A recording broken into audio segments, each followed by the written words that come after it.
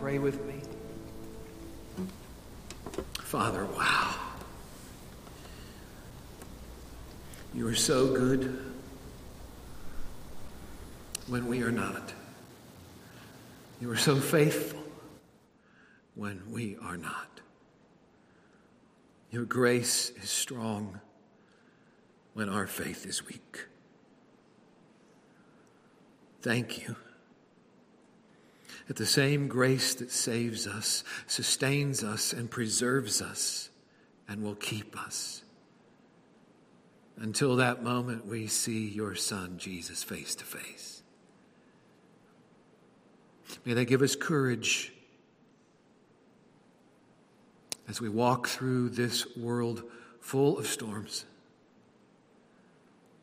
May we trust you, the one who is with us and for us and in us through your Spirit. So now as we open your word, give us confidence in it.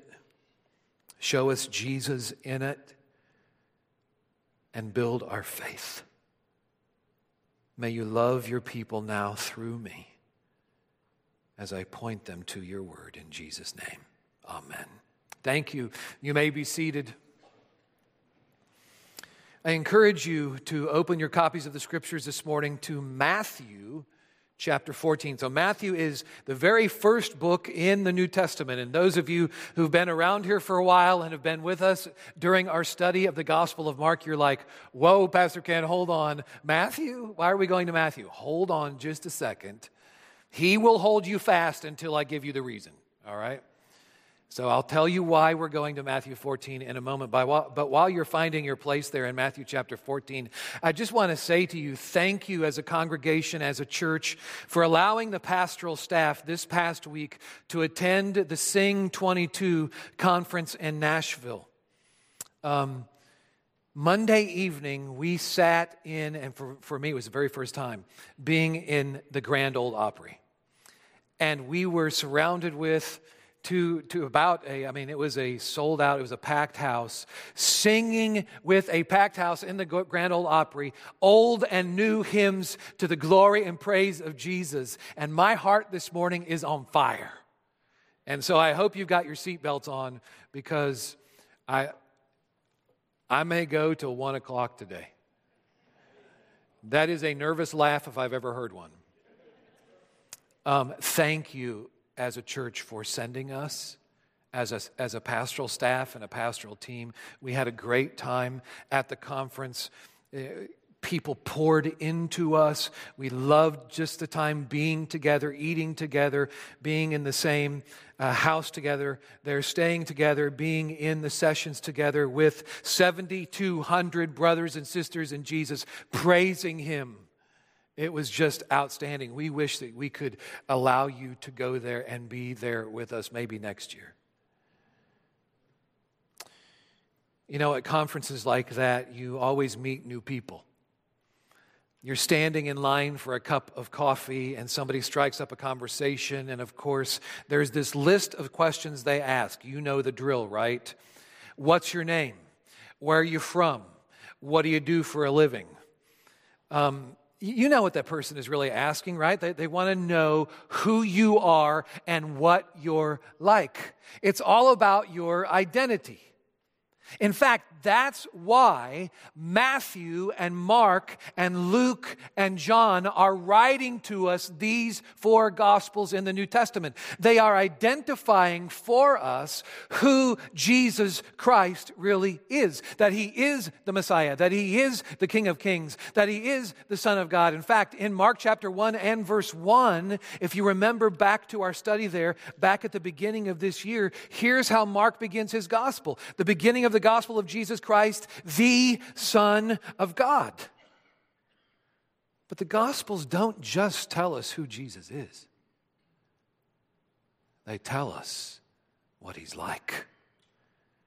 They tell us what he says and what he does. They record for us the words of Jesus and the works of Jesus. And by the time we get to Mark chapter 6 and its parallel passage right here in Matthew chapter 14, the disciples have already seen and heard a lot of the words of Jesus and the works of Jesus. They've seen the miracles. They've seen the power and grace of Jesus in action. They've seen him make the lame walk, and the deaf to hear, and the blind to see, and even the dead live again. But have you ever considered that up until this point in the Gospels, the disciples haven't tasted or felt the powerful grace of Jesus in miracles for themselves, personally? We do have that night when Jesus calmed the storm in the boat in Mark chapter 4. And now in Mark chapter 6, we've had Jesus feeding the 5,000, and the 12 apostles get to eat too. But what happens in Mark chapter 6 and right here in Matthew chapter 14 is one of the disciples is going to experience personally and individually the power and grace of Jesus via a miracle. It's the rest of the story from our study last week. You remember that last week we saw Jesus, after feeding the 5,000, dismissing the crowd and compelling his disciples to get into a boat, sending them toward the other side, and he heads up to a mountaintop to pray. Meanwhile, out on the lake, a windstorm blows up, and the disciples have the waves beating against the sides of the boat. They are slow at making progress. It's 8 hours into their trip, when they should have finished the trip in less than 6. And Jesus is on the mountaintop watching their struggle, watching them in the storm. And that's when he comes walking to them in the storm, bringing them safely to their destination. Now, Mark in his gospel doesn't tell us the rest of the story. You know why? Because the rest of the story revolves around a guy named Peter. And Peter, if you remember, Peter is the one whom Mark gets his information from and records in his gospel for us. And Peter doesn't give Mark this information, or Mark asks Mark not to record this information, not because Peter is embarrassed or ashamed by what happens in this text in Matthew chapter 14, but because Peter wants to focus on Jesus. You see, even in Peter walking on the water, it's not about Peter. It's all about Jesus. And so Mark leaves Peter out of the story. But thankfully, Matthew doesn't, because there's so much for us to learn on this very night when Jesus walks on the water and then Peter walks on the water to Jesus. Let's read it beginning in Matthew chapter 14 and verse 22. Immediately, Jesus made the disciples get into the boat and go before him to the other side while he dismissed the crowds. And after he had dismissed the crowds, he went up on the mountain by himself to pray. When evening came, he was there alone. But the boat by this time was a long way from the land, beaten by the waves, for the wind was against them. And in the fourth watch of the night, that is between 3 and 6 a.m., he came to them walking on the sea. But when the disciples saw him walking on the sea, they were terrified and said, "It is a ghost!" And they cried out in fear. But immediately, Jesus spoke to them, saying, "Take heart, it is I," literally, "I am that I am, and I'm here. Do not be afraid." And Peter answered him, "Lord, if it is you, command me to come to you on the water." And Jesus said, "Come." So Peter got out of the boat and walked on the water and came to Jesus. But when he saw the wind, he was afraid, and beginning to sink, he cried out, "Lord, save me." And Jesus immediately reached out his hand and took hold of him, saying to him, O you of little faith, why did you doubt? And when they got into the boat, the wind ceased, and those in the boat worshiped him, saying, Truly, you are the Son of God. This is the word of our God. And in this text, we learn the big idea that Jesus is strong and kind, and that we are eternally safe in the grip of his grace. He will never let us go. Even when our faith begins to falter, because Jesus is strong. And the scene here in Matthew 14, beginning in verse 22, opens by showing us the strength of Jesus in a surprising way. Now, if you remember back to last week, we saw that from John 6, we learned that after Jesus feeds the 5,000, the people are so impressed with Jesus, they're so taken with Jesus, that literally they want to take him by force at that very moment and make him king, their kind of king, who will feed them when they're hungry. But Jesus didn't come to be that kind of king. He came to be a greater king, a better king, a bigger king, who will not just satisfy their bellies, but will satisfy their souls forever. But to do that, he's got to go to the cross. To do that, he can't be their kind of king. He has to be the Father's kind of king. And so now Jesus goes to the mountaintop to pray, to maintain his focus on the mission that the Father has given to him. You see, we pray because we're weak. Jesus prays because he's strong. He can be their kind of king. He can feed them every day for an eternity. We pray because of what we can't do, that we need his help in doing. Jesus prays because he can do. He possesses universal power. And he asks the Father on that mountaintop, keep me faithful.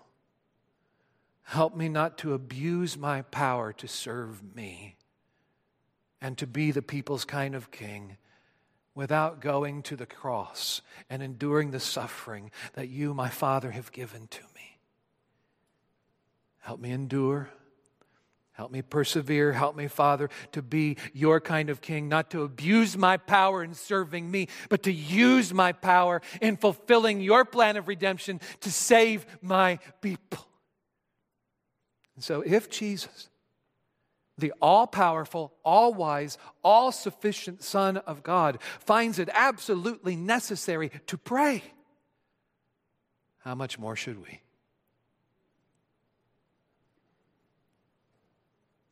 Weak, ignorant, needy. How much more should we bring our weakness to the throne of the universe, where the all-powerful King has promised to meet our need with his grace, just like he does here when he leaves the mountaintop to come to his disciples in their need. They're halfway across the lake. They're making headway slowly. They're just treading water. They're tired. They're weak. They're frustrated. And Jesus comes to them. Have you ever considered that Jesus doesn't need to leave the mountaintop to meet their need in the middle of the lake? He can shut down the wind and waves from that mountaintop. His power is not limited by distance, and his power isn't limited by method. In other words, Jesus can do miracles in any way he chooses, using many different methods. Jesus is not simply a superhero. Any superhero fans in the house? Now, I'll wait for you to respond, okay? Superhero fans in the house? Superman, Spider-Man, Iron Man, Captain America, and if you're really a child of God, Batman. All right? The greatest superhero of them all. But here's the thing about superheroes. Their power is limited. You know, the real Spider-Man cannot fly. Now, I know, I Googled this just to make sure, and I discovered that just last year in comic books, Marvel had swanky web wings built into Spider-Man's costume to enable him to fly. But when I was growing up with the real Spider-Man, he couldn't fly. Every superhero has their limitations and their kryptonite, a weakness that makes them vulnerable. Jesus is not just a superhero. Jesus is God unlimited, with no weakness, no kryptonite, and his miracles aren't superpowers in action, so he doesn't have to follow some prescribed formula to pull off that miracle. He can do any miracle at any time in any way he chooses. He has infinite options at his disposal. You say, Pastor Ken, why are you making such a big deal out of this? To remind you that Jesus could have stopped the wind and waves from the mountaintop by just shouting at the waves, remember what I said to you last time, peace, be still. He could have come down off the mountaintop onto the shoreline, and from a distance, he could have stopped the wind and waves with just a whisper. Stop it now. He could have hovered above the disciples in their boat and shut down the wind and waves from above them. He could have walked to them on the water, but wrapped in a protective bubble of calm. But he doesn't do any of that. He comes to them walking into their storm and through their storm to get to them in their storm. The God who is not bound by time or space comes to them in time and space through the howling wind and the raging waves, hearing and feeling and experiencing the very things that are endangering them. He's got to. That's why he came. To identify with us by living where we live and facing what we face, the difficulties, the dangers, and even the death itself. And so when he reaches their boat, near their boat, and he says to them, take heart. It's me, the I am. The same I am who revealed himself to Moses back in Exodus chapter 3 through a burning bush. The same I am who rescued my people from Egypt. I am the I am. Take heart. I'm here to rescue you like I did them from Pharaoh. So don't be afraid. I'm with you. And you're with me. I've come to you through the wind and the waves that endanger you. So guys, when you feel your weakness, know this, I'm strong for you. Look, I just proved to you, I just show you that I control the universe. I can bend the laws of nature and walk on water. You get your courage from me.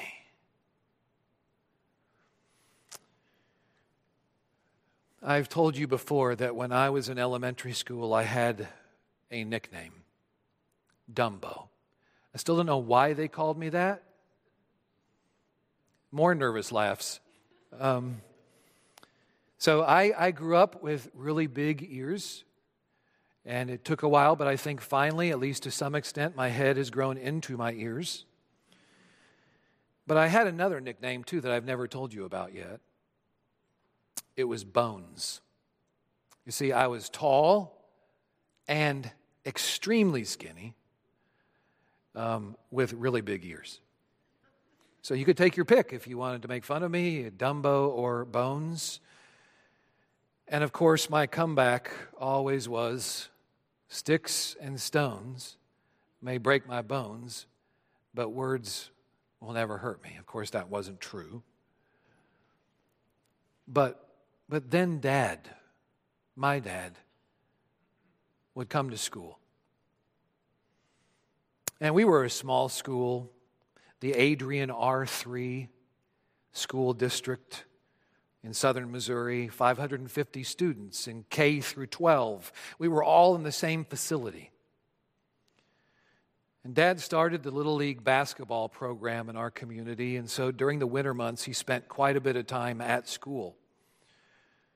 And those of you who don't know my dad, he is 6'2", and he is big and he is strong, and he's big enough and strong enough, especially at that time, to whoop any high schooler. And so when Dad came to school and I would walk down the hallway with my dad, my whole world changed. I no longer walked with a complex, I walked with courage because the strong one was with me.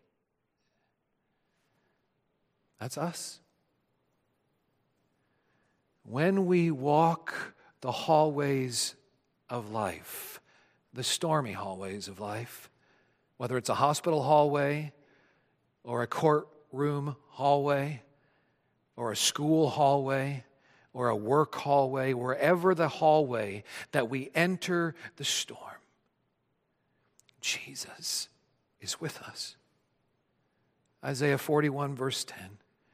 Fear not, for I am, there it is again, I am with you. Be not dismayed, for I am your God. I will strengthen you. I will help you. I will uphold you with my righteous, powerful right hand. The one who possesses universal power walks in the storm and through the storm to be with us and speak to us in the storm. Take heart, it is I. Do not be afraid. It's Jesus, strong, and Jesus, kind. You know, there are a lot of people in our world who are powerful, but there's none as powerful as Jesus. There are a lot of people in our world who are kind, but there is none as kind as Jesus. There are even a very limited and few people in our world who are both powerful and kind. But there is none as powerful or as kind who will wield his power to show kindness like Jesus. It's what we call grace. Grace is God meeting us in our need, giving us all we need as the answer to our need. And that's why Jesus shows up on the waves speaking words of power and grace to these fearful men. Now we would think that what's just happened, Jesus walking on the water and speaking to his disciples, we would think in the middle of that storm, we would think that that would be enough to convince the disciples that it really is Jesus. But they think it's a ghost that is walking across the waves. And let's just be honest here. We too have the words of Jesus, and yet we struggle to believe him. In fact, we have more words than they did. We struggle to trust him. We find ourselves to be a lot like Peter, who says, Lord, if it really is you, prove it. Prove it. Tell me to come to you on the water. I've always wondered, did Peter immediately regret saying that? Did Peter wish that he could catch his words mid-air and shove them back into his mouth? I mean, Peter is a guy, and we know Peter well, right? We know he's a guy whose mouth engages before his brain. And this time it's about to get him into some deep water. Because without hesitation, Jesus says, come. Now, as much as we like to pick on Peter, let's give him some credit here. He's got enough guts to back up his words. He follows through and he gets out of the boat. Now, we don't know how he gets out of the boat. We don't know if he jumps out with both feet. We don't know if he dangles one foot over the side and then dips a toe onto the water before gingerly placing all of his weight on the waves. We don't know. We just know that he gets out of the boat and walks on the water toward Jesus. But then Peter notices the wind and the waves. And he notices he still has a ways to go to get to Jesus. And he's afraid. The Greek word here is actually phobia. And if you have a phobia, you know it's the kind of fear that seizes you so hard and fast it literally paralyzes you. It's like when you're afraid of heights and you reach that top rung of the ladder and you just freeze up. That's Peter here. He feels the force of the wind now without the protection of the boat. He thinks he's at the mercy of the waves, but he isn't, because the waves are at the mercy of Jesus. And it's this miscalculation that causes Peter to take his eyes off Jesus, and the floor of water drops out from under him, and he begins to sink. And he cries out, "Lord, save me." And immediately, Jesus is there. Immediately, Jesus reaches out his hand. Immediately, Jesus takes hold of Peter. However far away Peter was from Jesus, immediately Jesus is near. Again, I remind you, Jesus could have simply spoken the words from a distance, "Stand up and walk, Peter," and he would have. Jesus could have spoken to the waves, "Bear him up now, waves," and they would have. But now Jesus rushes to Peter immediately, taking hold of him powerfully. The Greek word here actually tells us that Jesus seizes Peter by force. And in that moment, Christ's universal power becomes personal to Peter. And so Jesus asks, "Why, Peter? Why? Why don't you trust me? Why is your faith in me so small when you've seen my power and grace at work in so many ways?" These aren't questions to shame Peter.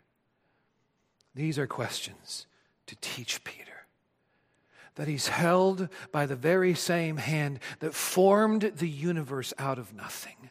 The very same hand that rescued his people from Pharaoh in Egypt. The very same hand that touched blind eyes and opened them, and touched blind ears and awakened them. The very same hand that took Jairus' daughter by the hand and brought her back to life.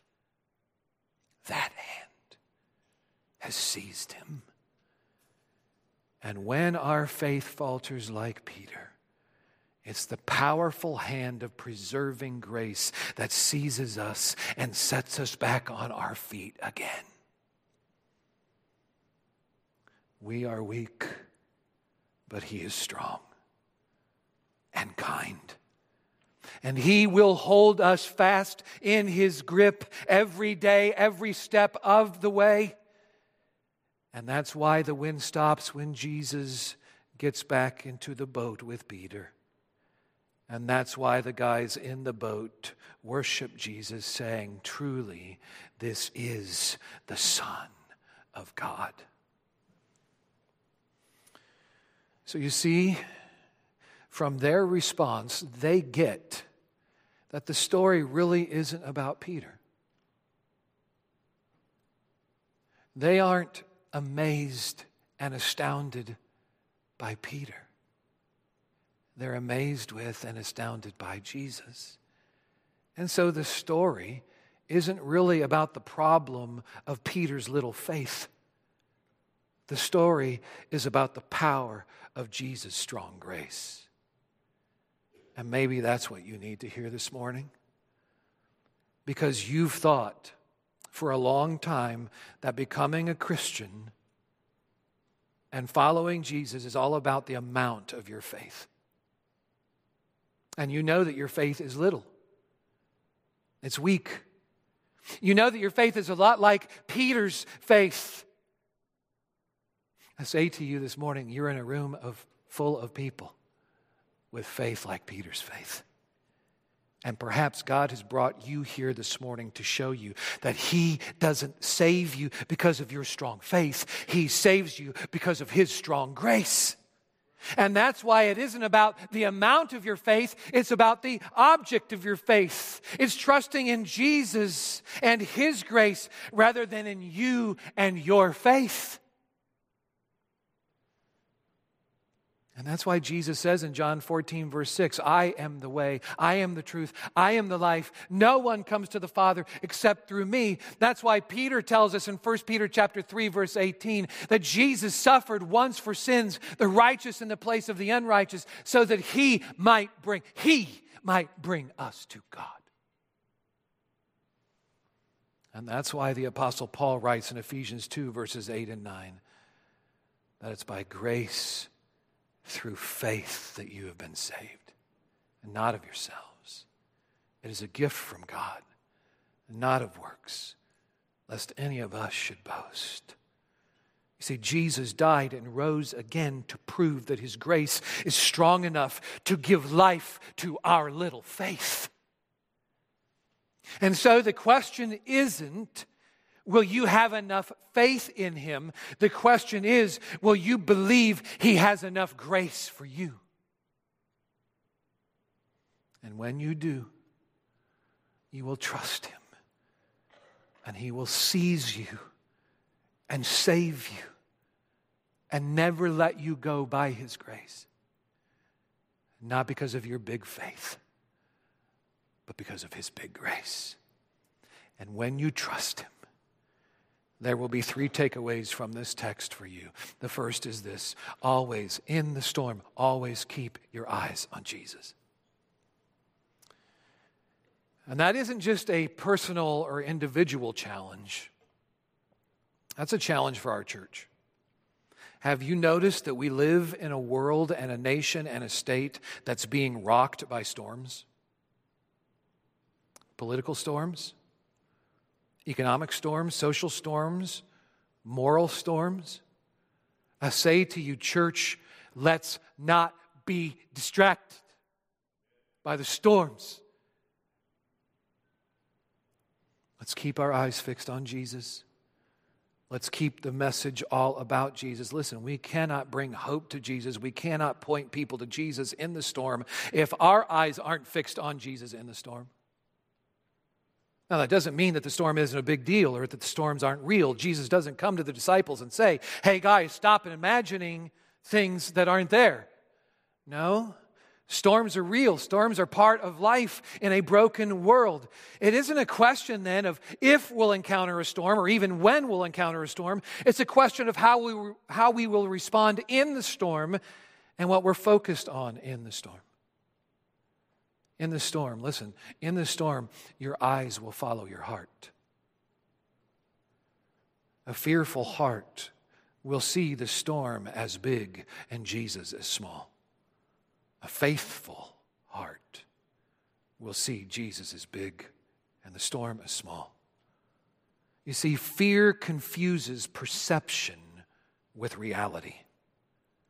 Faith lets reality determine perception, because we are looking unto Jesus, the author and finisher of our faith, who for the joy that was set before Him endured the greatest storm ever, the cross, despising the shame, and is seated at the right hand of the throne of God. Hebrews chapter 12, verse 2. He is the one who is with us in the storm, saying to us, take heart, it is I. Don't be afraid. The one who then, secondly, here's the second takeaway this morning, comes to us when our faith falters.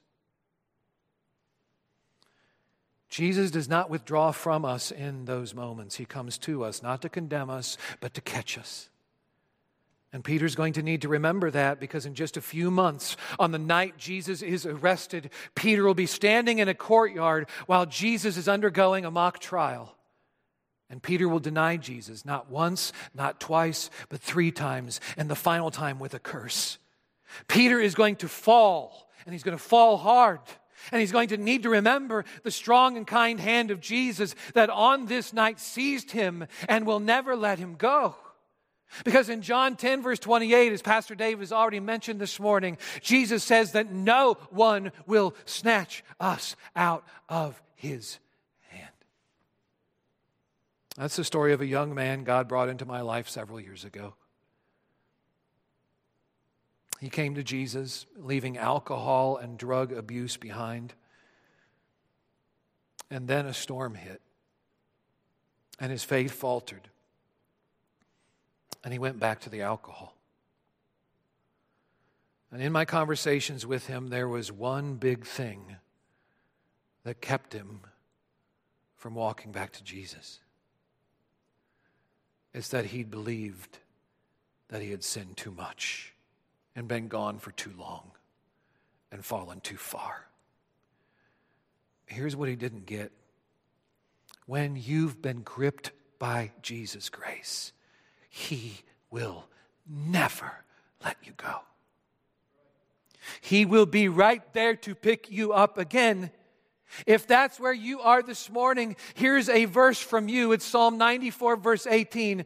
When I said my foot is slipping, your steadfast love, O Lord, supported me. So I say to you, come back to Jesus. He's still gripping you with His grace. That's why you're still here. That's why your head is still above water. He'll pick you up and dry you off and climb with you back into the boat. Because number 3, the third takeaway this morning, is that the storm is where we learn that Jesus is strong and kind. Listen carefully, please. We all like stories that end like this one. We all like when the good guys win and they live happily ever after. But did you notice there's a lot more ink given to what happens in the storm than there is to what happens after the storm? Now, that isn't that the destination isn't important. It's that what happens in the storm prepares us for the destination and propels us to the destination. Listen, it's only in the storm that we learn God's grace is sufficient for everything we face. It's only in the storm that we learn that His presence is powerful and real. It's only in the storm that we learn that He can calm us even when He doesn't calm the storm. Listen, Jesus doesn't always heal the cancer. He doesn't always step between that oncoming car and the head-on fatal collision. He doesn't always heal the broken relationship with the spouse or kids. Following Jesus doesn't mean there's always a storybook ending to this life. It means that there's something bigger and better on the other side of this life. It means that when it comes time to die in the face of life's greatest storm, we'll discover that we are not alone and that what we will experience next will be so much more than we ever imagined. Jesus, strong and kind, not in sparing us from death, but rescuing us in death and giving us eternal life, proving that even in death we are held tightly in the forever grip of His grace.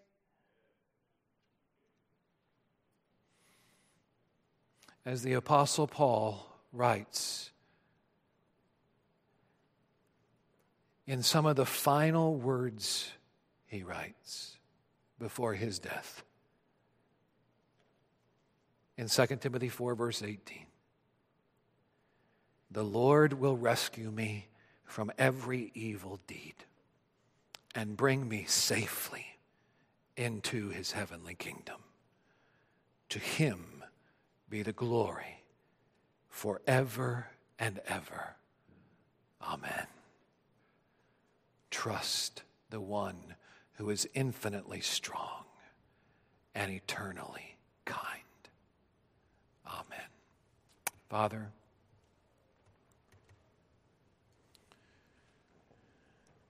Your word is a lamp unto our feet and a light unto our path. Even when that path is stormy water.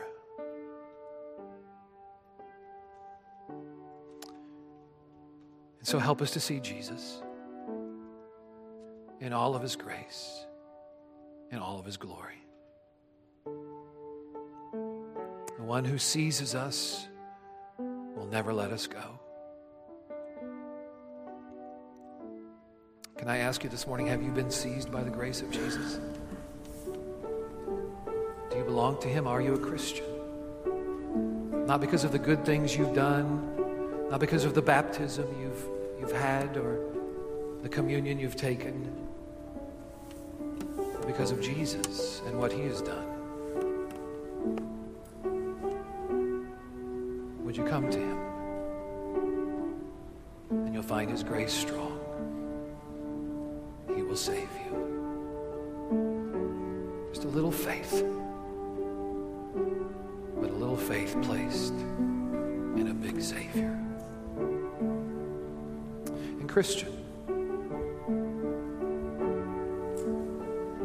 you see Jesus in that storm? You focused on him? You believe he's there each and every time your faith falters? That he's holding you tight and will never let you go. Trust him. Trust him. Father, show us Jesus. In his name I pray.